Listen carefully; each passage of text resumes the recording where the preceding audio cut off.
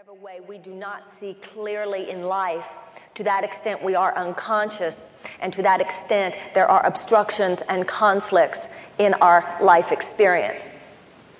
And particularly here today, we're talking about that in terms of our relationships. We want to see more clearly. We want to see as God would have us see, in order that when we leave here, certain obstructions are gone because we will have addressed them on the creative level. Now, we're all here today because we desire greater clarity about relationships. Something brought you here that had to do with being attracted to some experience where you might get more clear about your relationships, correct? Now, I want to talk about our relationship to one another a little here. You'll see whenever I'm saying anything and you're not following me, okay? Okay. Now, when you, for whatever reason, came to this meeting today, I would assume that the main relationship that you were talking about, you said, oh, Marianne Williamson on relationships. And I assume for you it had to do with relationships with other people, correct? Okay. That is what we all care about. And yet there is one relationship, one primary relationship that is the cornerstone of our relationship to anyone. And that is our relationship to ourselves. So that is the first thing I want to talk about. Also, I want to say this in terms of our work here together today. Because in some cases, not in all cases, but because in some ways, the information of A Course in Miracles is so radical, I would suggest for you, in terms of your work, because I'm just putting out information to you, how you integrate it into your life experience, of course, is your own business. But I will say this.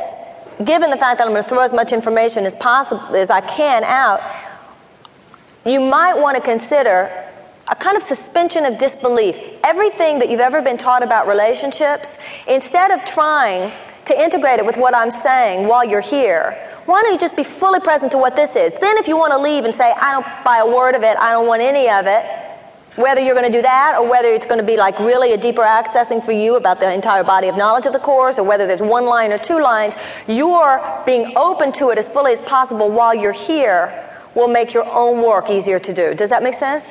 Okay. I want to start with the idea of our relationship to ourselves.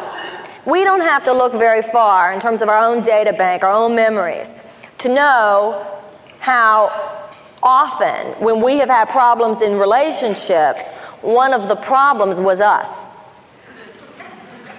Right? You know how sometimes you meet somebody that you're real attracted to? Because sometimes the person that you most want to get along with, but you're so nervous in their presence that you act like an idiot? Or a job that you want, you're in a job interview or something like that, and your friend calls you up after and says, well, how'd you do? And that's what they're asking. They're saying, how did it go? How'd you do? Meaning, did you blow it or not? And of course, what are the situations where we do the best? Somebody tell me, what are the situations where we do the best with other people?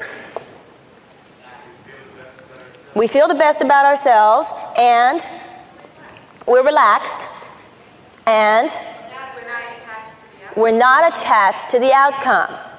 We're relaxed, we feel good about ourselves, we're not attached to the outcome. You are so attractive around people you are not attracted to. Am I right? Right? We know this to be true. And it means that, and what that means is that you are not disempowered in their presence.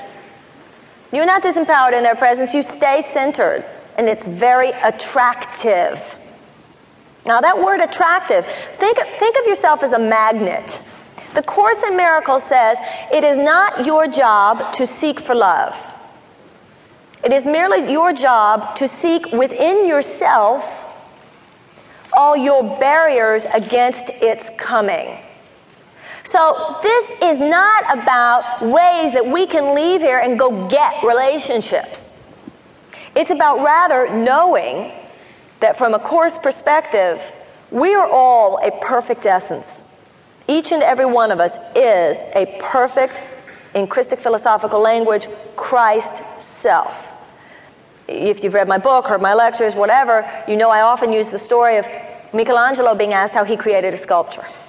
And he said that in his mind, he had been given a huge piece of rough marble, but in his mind, God had already created the sculpture. God had already created the Pietà, Moses, David. Michelangelo saw his job